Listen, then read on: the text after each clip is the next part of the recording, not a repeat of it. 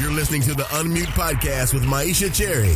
Welcome to the place where philosophy and real-world issues collide. Hello, and welcome to the Unmute Podcast. This is the place where I have the opportunity to talk to young, diverse philosophers about the social and political issues of our day. Today, I chat with Joel Michael Reynolds. Joel is a PhD candidate in the Department of Philosophy at Emory University. He is also a graduate partner in the Center for the Study of Human Health and was the first Laney Graduate School Disability Studies Fellow. He is currently completing his dissertation entitled Ethics at the Disability, Ableism, Experience, and the Worth of Untoward Lives. Today, we talk about stigmas and oppression surrounding disability, technology and mortality, reading philosophy through a disability lens, and sex and disability. Hello, Joel, and welcome to the Unmute Podcast. How are you? I'm doing well. It's an honor to be speaking with you. Well, thank you for coming on. Tell me, Joel, how did you get interested in philosophy? Well, I was raised in an evangelical Protestant household, and one of the things that meant was that I attempted, I usually failed, to read the Bible a bit every day. And I remember being, I must have been around 10 years old and reading a passage from Psalms. It was probably like Psalm 90 about eternity, or as I interpret it, infinity. And, I could imagine that something never ended, but I couldn't imagine something never beginning. And I must have sat there thinking about this for what probably felt like an eternity itself. And I didn't know it then, but I was philosophizing. And, when I went to the University of Oregon as an undergrad, I was going to go into music business, and that wasn't a fit. I dabbled with sociology, English, even electronic music. I think the idea of being a DJ was a reality for just a hot minute. Okay.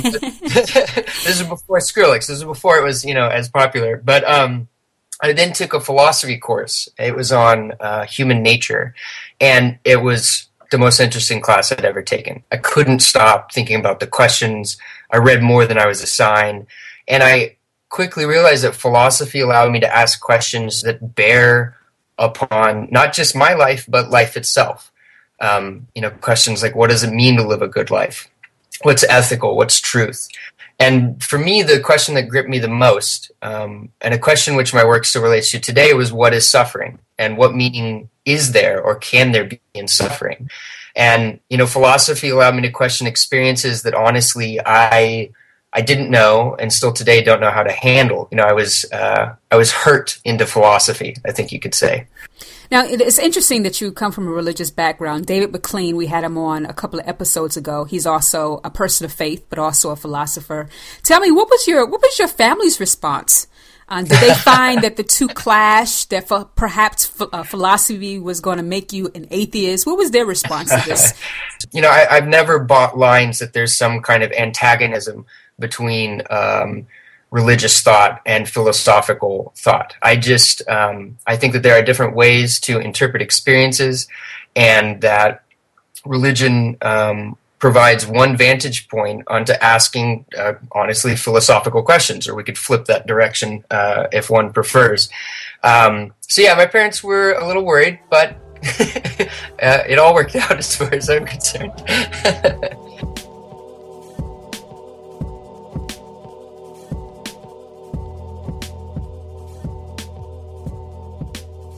So let's start with the personal here. I don't know if you know, but my mother, she is no longer with us, but she was confined to a wheelchair all of her life. She was born with spina bifida, spine was not fully developed, so she was in a wheelchair all of her life. And so I have my own experiences, my own history in regards to my mother's experience. So I want to ask you, tell me more about your mother and your brother, and describe some of the stigmas and the oppressions of their disability. Yeah, so my brother was born with muscular dystrophy, cerebral palsy, and hydrocephalus, among a couple of other things. And doctors said, he had like a 95% chance he wouldn't live to be one. And my mother was his primary caretaker for the majority of his life, and through a combination of the physical labor that required and other just random things, she is now disabled through chronic pain, fibromyalgia, severe TMJ, degenerative disc disease, etc. And, I have spent so much time in hospitals or doctor's appointments over the course of my life. I knew more types of doctors by the age of probably 6 or 7 than anyone around me. And both inside the kind of medical establishment and outside, the older I got, the more I witnessed all the various levels of disability stigma. There were very obvious examples where, for example, as I mentioned in my TED Talk, where we took Jason to my school for the very first time, and a number of the kids were kind of, sweet or indifferent, and one kid, who was my arch nemesis at the time, said he drools just like his brother, and was clearly trying to not only insult me, but also was tying drooling to, some kind of negative state, which didn't make any sense to me. I'm like, Jason, that was just part of what Jason did. It made no sense to me why that would be negative. Or in my mother's case, she has had times where my dad has to show up in the appointment for what she is saying to be taken seriously. And the level of disregard she gets as a female, which was actually exacerbated by her being a female with a son with a disability.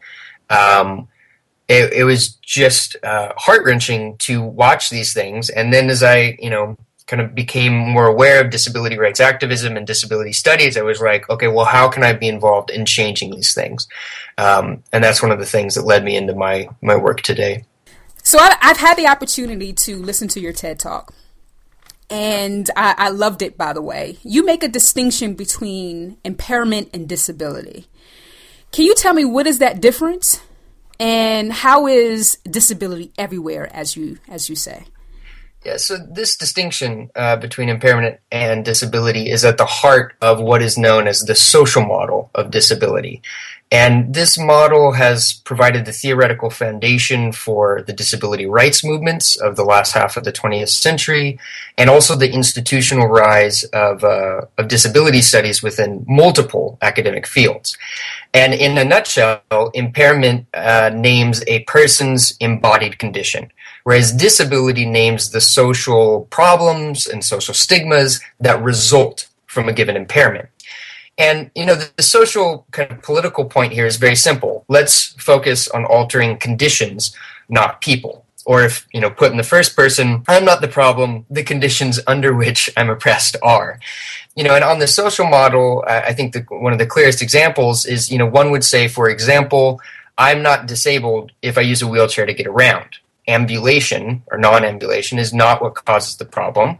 I'm only disabled when there aren't curb cuts or ramps, or when people assume that by using a wheelchair, I can't speak or hear, and then I'm, socially ignored or mistreated. And these are facts about the built and social environment. The social environment is also built to a degree. And for the majority of history, the reality is that we just intentionally built with a standard able-bodied as the norm. Looking at architecture is the easiest example there. And this is why ideas like universal design in architecture and also digital design, it's so brilliant and simple. Why don't we design things for the widest range of use possible? Yeah. And this, I think, is one of the connection points to that last question you asked me of the idea that disability is everywhere. This is another disability studies slogan, though the full version is disability is everywhere once you know how to look for it. In the United States, Americans with disabilities constitute the largest and most inclusive minority. It's also the largest minority in the world. And so, even if we're thinking of it outside of the terms of identity politics or a minority model, the deeper truth is that disability is constitutive of the course of any given human life. And when we understand disability in that widest sense, as anything that falls outside ableist norms of that healthy, youngish able body, in this sense, disability is also the only position everyone has already been in through infancy and childhood, and the only identity position into which everyone will find themselves, if they live long enough. So this is why disability is everywhere, which to be clear, is not the same as to say that everyone is disabled. Yeah. Right? Each day we all face ability troubles of all sorts, and the trick is precisely that we don't all experience these in the same way. I guess the last thing I would add is that the reason the idea that disability is everywhere is so powerful is because I think it undermines and it problematizes any strong ontological distinction between disability and ability, right? No abilities exist without appropriate supports. I can't do anything without, from oxygen to sustenance to sleep to forms of shared communication and interaction. We don't have, I like to say, we don't have abilities. We enter into and we're claimed by relations of affordance. When we say I can do X, we're making a kind of philosophical error. So this is very connected to the term transability. Is that correct? Yeah. So I mentioned that there's also another sense of transability, and whereas my use of the term is ontological and describing kind of a way of being of the human, this other more narrow sense of the term usually refers to people who are medically diagnosed as having some form of BIID, or body integrity identity disorder, and these are people who desire or need to move from their current state of able-bodiedness to a comparative state of impairment. So this might mean the amputation of a limb. It might mean the severing of a spinal column. And the history of this designation is itself revealing, right? So it began in psychological literature in the 70s as a type of fetish, all the way up to, in the last decade or so, now neuroscientists are saying it's a body mapping issue along the same lines of phantom limb pain. And, for people who want to learn about this, Chloe Jennings White is one of the more famous people who identifies as having BIID or identifies as transabled. And she went on Anderson Cooper's his 360 show on CNN, I believe. And at one point, the audience actually applauded when Cooper said that her understanding of her body was, quote unquote, completely inappropriate. And people with BID, not only do they experience disability stigma from able-bodied people, but even from within disability communities and also from trans communities for the use of that prefix. And so I guess part of what makes transability in the sense of BID so controversial is that it expresses the most transgressive thought from the vantage point of ableism, namely the desire for disability. One can today at least imagine a desire for many things, right? Being a different race, gender, etc. But a desire for disability is too transgressive. And there's some disability studies scholars, Fiona Kumari Campbell, Bethany Stevens, Alexander Burrell. They've done some fantastic work untangling all of the hostility that people who are transabled in the sense of BID have to go through. But I hope that one can see that the issues raised by transability as BID relate to transability thought in a ontological register, as I've been using the term. One of the things that you mentioned was that disability makes up the largest minority, and philosophy has always existed for thousands of years. And you're working within a field that some people would say is not that popular. Some people say, well, philosophy of disability, I never heard of that. Why do you think disability has not been given much attention in philosophy? I guess if questions are understood as responses to one situation, then one answer might be that disability hasn't become a question for philosophy historically because too many philosophers, in the Western canon at least, have responded to the situation of being mortal through either an avoidance or denigration of the body. So the body has always been an issue in philosophy. It's the way in which it has been an issue that is the issue. And this is where work by disability historians, they've been exposing so brilliantly that disability has always been at the center of Western intellectual history, just under other names. So for example, what if we interpret Cartesian doubt as a form of intellectual disability relating to anxiety? Or what if we interpret Spinoza's theory of affects in Book 4 of the Ethics as a form of psychological repression in his emphasis of overpowering negative affects by positive ones? I think we've barely scratched the surface of reading the philosophical canon through a disability lens. And as more and more of that work comes out, I think we'll find that disability has actually been always a central question in the history of Western thought. You made me think about this notion of terror management, particularly not dealing with issues that relate to our own mortality. And it makes me think about some current technologies that are out now. So I recently saw a video of, it's kind of like a Segway of sort, of a person who's confined to a wheelchair, but on the Segway, they're able to stand upright and to move about the office.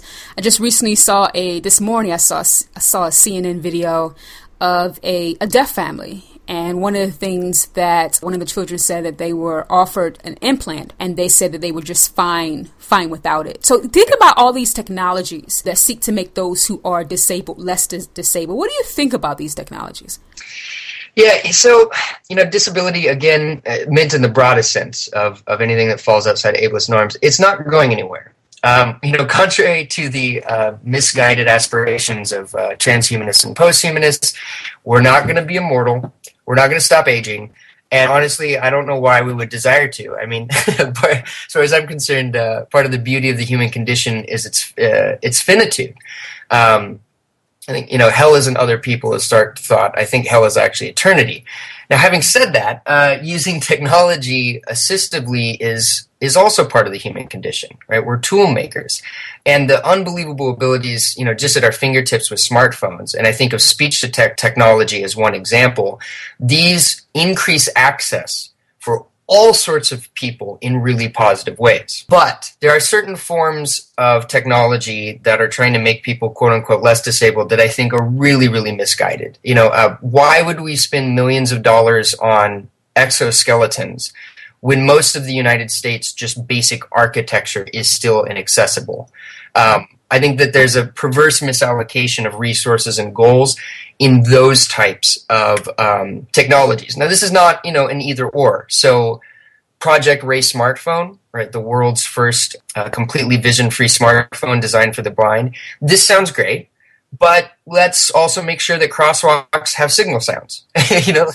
We need both of these things going on here. So it makes me just go back to my experience with my mother. My mother didn't have an electric wheelchair, right? She had the old school one where she used her arms. Right. And I always wondered why she never used an electric wheelchair. I mean, that just wasn't an option for her. And I remember her also telling me that there were opportunities in which they want to give her prosthetics. And she was just not for that. And it was, as I try to kind of remember all the conversations that we had, I think for my mother, she liked her normal. Right. And she did not want to become anything else but what she was.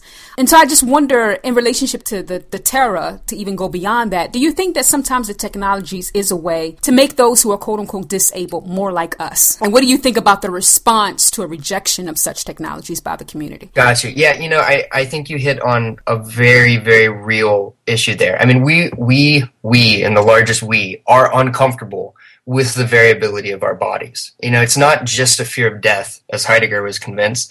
It's the pervasive inertia of our ability expectations. We expect, and we want to expect, that the conditions of our purposive action are going to stay the same.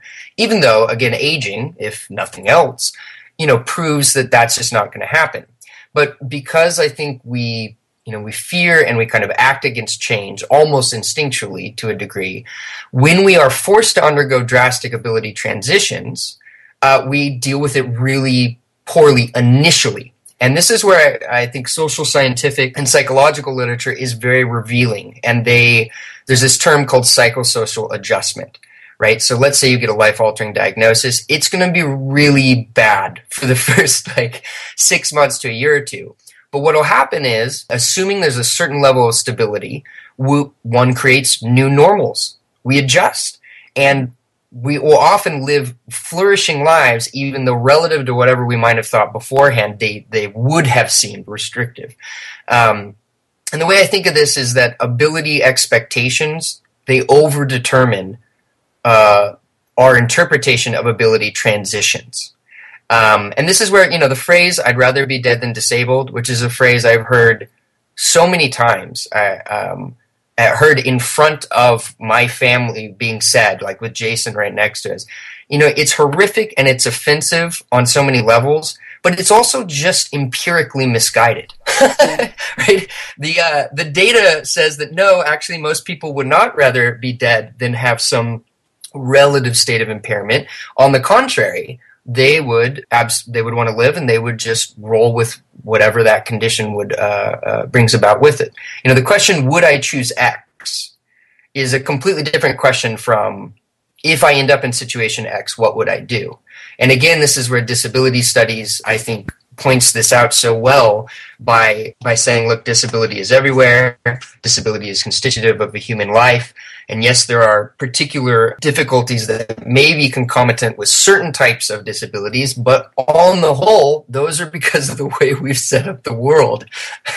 And we got to change that. And going back to the CNN video that I watched, and I make sure I link it in the show notes on the website, the deaf family. So the mother and the father is deaf. She had 2 children who was also deaf, and 1 child was able to hear. And I remember her saying that when she had her first child who was deaf, and she recognized that he was, she said that she felt that she gave him the greatest gift. What do you say in response to that? Yeah, so the distinction between lowercase d deafness, so some form of audiological loss relative to whatever species typical, versus deafness with a capital D, which refers to being culturally deaf, so part of a community of signers. Whether it's American Sign Language or some other form. I think this is a very powerful example to show the way in which what someone might assume is, oh, that's a disability in a negative sense. When you actually talk with people, they might say, no, this is actually just a difference, and it's a difference that I actually value. So, for example, you have some in the deaf with a capital D community saying, deafness is no more a disability than if I, as an English speaker, go into a Spanish-speaking place in the world, right? That's not a disability. That's just I don't speak the language. And I think that captures something powerful about the way in which, in the kind of public imaginary, we assume that disabilities are negative. It's just this is also goes back to the forms of what's called inspiration porn. I don't know if you've run into this word, yeah. Right? Where it's like, it shows there's an ad or whatever it might be. Look at this person with a disability. Oh, they overcame it. Now they're doing all these things. And that's so unbelievably offensive and stigmatizing, reducing a person with a disability, not just to their disability, but to their ability to overcome it. And it's just, it's a misunderstanding of human variability. It's a misunderstanding of human difference. And it also, it requires, I think, some integrity and some research on the side of people to not judge people in that way. There needs to be more disability studies classes, let me put it that way, so that people start learning about these things. So let's talk a little bit more about that, because I've seen stuff in my newsfeed on Facebook, and I think I've seen several of one person with a disability running a mud run, another one doing CrossFit. And usually the tag above these pictures or in the meme itself is the inspiration. If they can do it, you can do it too. And some people may say, I can't help but be inspired by this. Right? And maybe that may be speaking to their limitations. I don't know. But what do you say about those people who feel, hey, I'm just naturally inspired by this? I mean, what do you think is going on there? When I teach about inspiration porn, I show my students this satirical image. I think it was going around the internet a year or two ago, and it shows this middle-aged woman, laying in a field. There's flowers, and it's a sunny day, and then there's a big title over the image that says, "This woman is strong, sexy, and brave, even if she does have both legs." And, everyone immediately gets the punchline that we don't valorize the able body for doing anything normal, and it's only the disabled body that gets such praise. And even though someone might think, look, my feeling of inspiration is not meant to denigrate the person in question, it's a positive thought, why can't I enjoy this? The reality is that the logic of that inspiration is assuming that the disability in question is a negative state. That's part of the logic. And so, I would just ask people to critically reflect upon why they find it inspiring. And I think once they critically reflect upon it, they'll go, maybe I shouldn't find that inspiring. Maybe it's problematic and I should look for inspiration in other forms of representation. One thing I will add is, so Adorno has this amazing line, and it's quoted a lot for good reason. And he says, the need to let suffering speak is a condition of all truth. And I think he's right, but the problem is then how that suffering is heard. And if in the case of disability, all one hears is, look at my tragic life, or look at what I've had to overcome, it's possible that one will just pity the other person or just be inspired. But, Aristotle in the Poetics, he says that a tragedy fails if you aren't shocked into identifying with the hero or heroine. Yeah. But to identify with another is not simply to imagine oneself in their shoes. It's also to experience their situation as an aporia, as an impasse. In other words, I don't think one can simply ask the question, why do they suffer as they do? But you have to experience that question as one that demands an answer. So I would, amend Adorno to say something like, the condition of truth is to let suffering speak, such that one seeks to alter the conditions of its emergence. And on that type of a logic, inspiration porn is unjust. It does not lead one to seek to alter the conditions of the actual societal ramifications of disability stigma. And that's why I think it's quite problematic. Okay. So here's a challenge for you. 3 myths concerning disability that you would like to debunk. What would they be? One is that disability is negative. That is a myth that I think is still very much a part of kind of the cultural imaginary of the West. Another myth would be, and this is one where I have learned much about this from people like Bethany Stevens and other academics in the disability studies community, that people with disabilities, especially intellectual disabilities, are not fully fledged sexual, loving, caring, emoting beings. The infantilization of certain sets of people with disabilities still goes on today. Variation entails degradation. If the conditions of my life change substantially, I will automatically be worse off. It is, for better or for worse, it's very intuitive, and I think it is just false in the vast majority of cases. Explain your third point a little bit more. So, Stephen Hawking, any of these examples we can look to that are kind of obvious cultural ones, where someone is in a physical or psychological state that from the point of view of society is negative, and yet they nevertheless live completely flourishing lives. Like, no one is saying that Stephen Hawking isn't flourishing, right? Yeah. Like, no one makes that claim. And yet, if someone gets a diagnosis such as that, it is most likely the case that they will assume that variation in their bodily state will lead to degradation. And that's just not necessarily true. So let's go back to number 2. Okay. And it's unique that you mentioned this. I was talking to a colleague of mine who is trying to put together a syllabus for next semester on her sex and gender roles class. And she usually takes some time out to talk about disability. And she wanted to talk about sex and disability. And I was having a conversation with her, and it's strange to even, restate this again over the podcast. But I was telling her recently I've been thinking about my mother's sex life. I know it sounds strange, but, thinking about the fact that even though she was disabled, she had 2 children. So right. You can imagine how that happened. I think my mother had a very healthy sex life, right? Yeah. And I think the thought that because someone is in whatever condition that they are, that they have no sexual desires, right. That they are children. I think my mother was a testament that was not the case. Gotcha. Yeah. Yeah, there's an amazing documentary on Netflix called When I Walk by Jason De Silva. And he was a filmmaker, and at 25 he got diagnosed with degenerative multiple sclerosis. And one of the things that he deals with, I think, very, very well in the film is conversations with his girlfriend about their sex life and having children and whatnot. And of course, one of the things that you see is that, yes, a unique set of concerns in that situation, but it's just like any other conversation in some respects between 2 loving partners. What do you like? What this, that, the next? To take a slightly more controversial topic, I'm I don't know if you've heard about the trial of Professor Anna Stubblefield.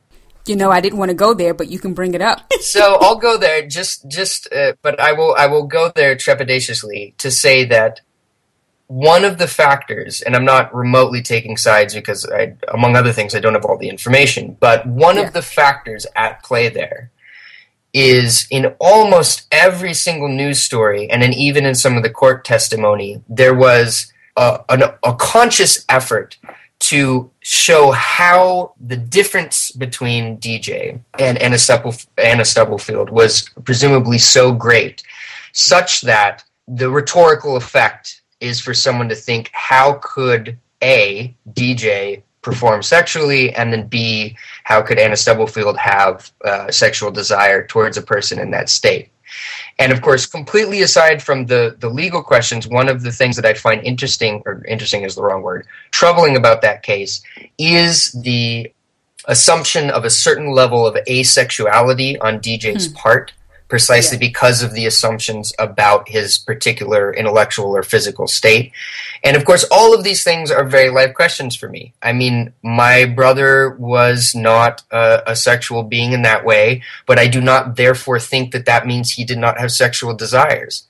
And honestly, if we had had more knowledge and at our fingertips, we might have looked into ways to recognize that part of his being in an appropriate manner.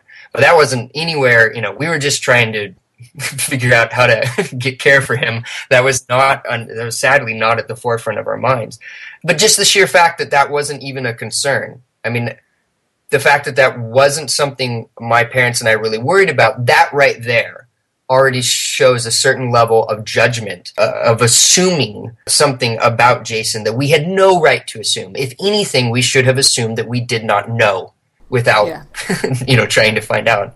So on one end, there's this perception of those who are disabled as asexual beings in some way. Yeah. But I also see kind of a judgment of sort of the person that would be attracted to someone who's disabled and how we kind of view them and look at them as if, why would you find them sexually attractive, right?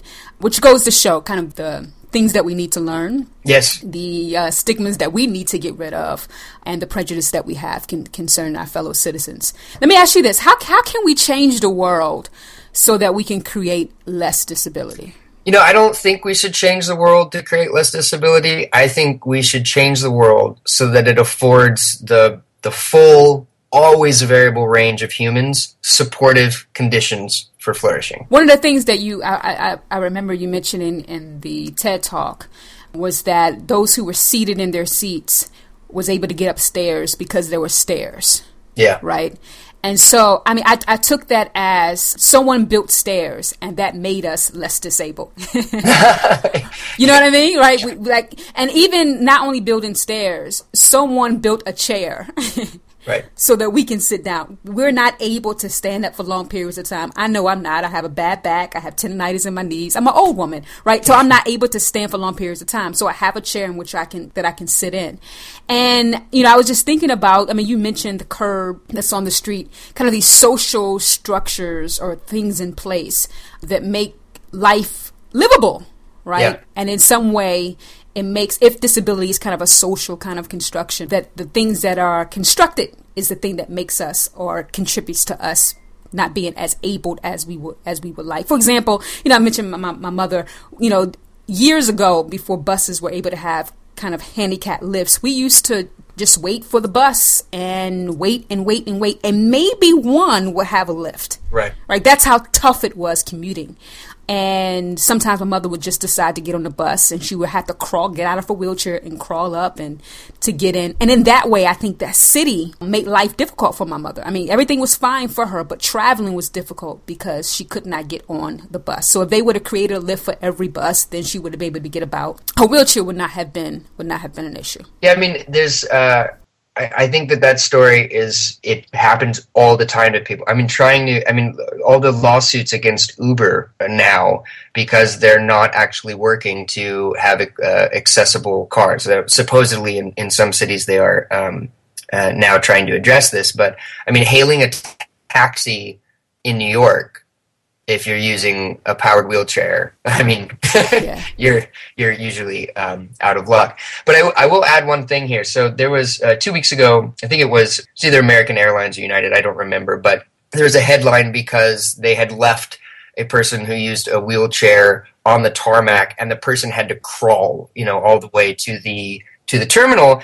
And what I love is that a disability studies scholar named Gregor Volbring, who himself uses a wheelchair, made a comment on Facebook, and he's like, yeah, this is a problem, but I wish they would stop demonizing crawling. He's like, I crawl all over the place because I like it. It's a great way to get around, something like this. And so what I like is both levels going on there. One, absolutely, we need to make the physical environment more accessible. But at the exact same time, we need to work on the social and kind of psychological stigmas we have. Like, for example, thinking crawling is like bad.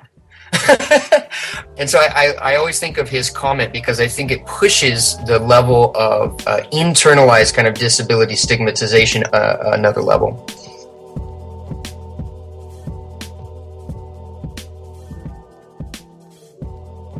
Can you remember one of your childhood hobbies? Probably your favorite childhood hobby. What would it be? Playing soccer.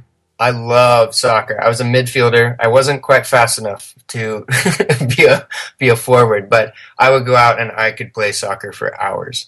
And then it hurt my knees, so I had to stop eventually.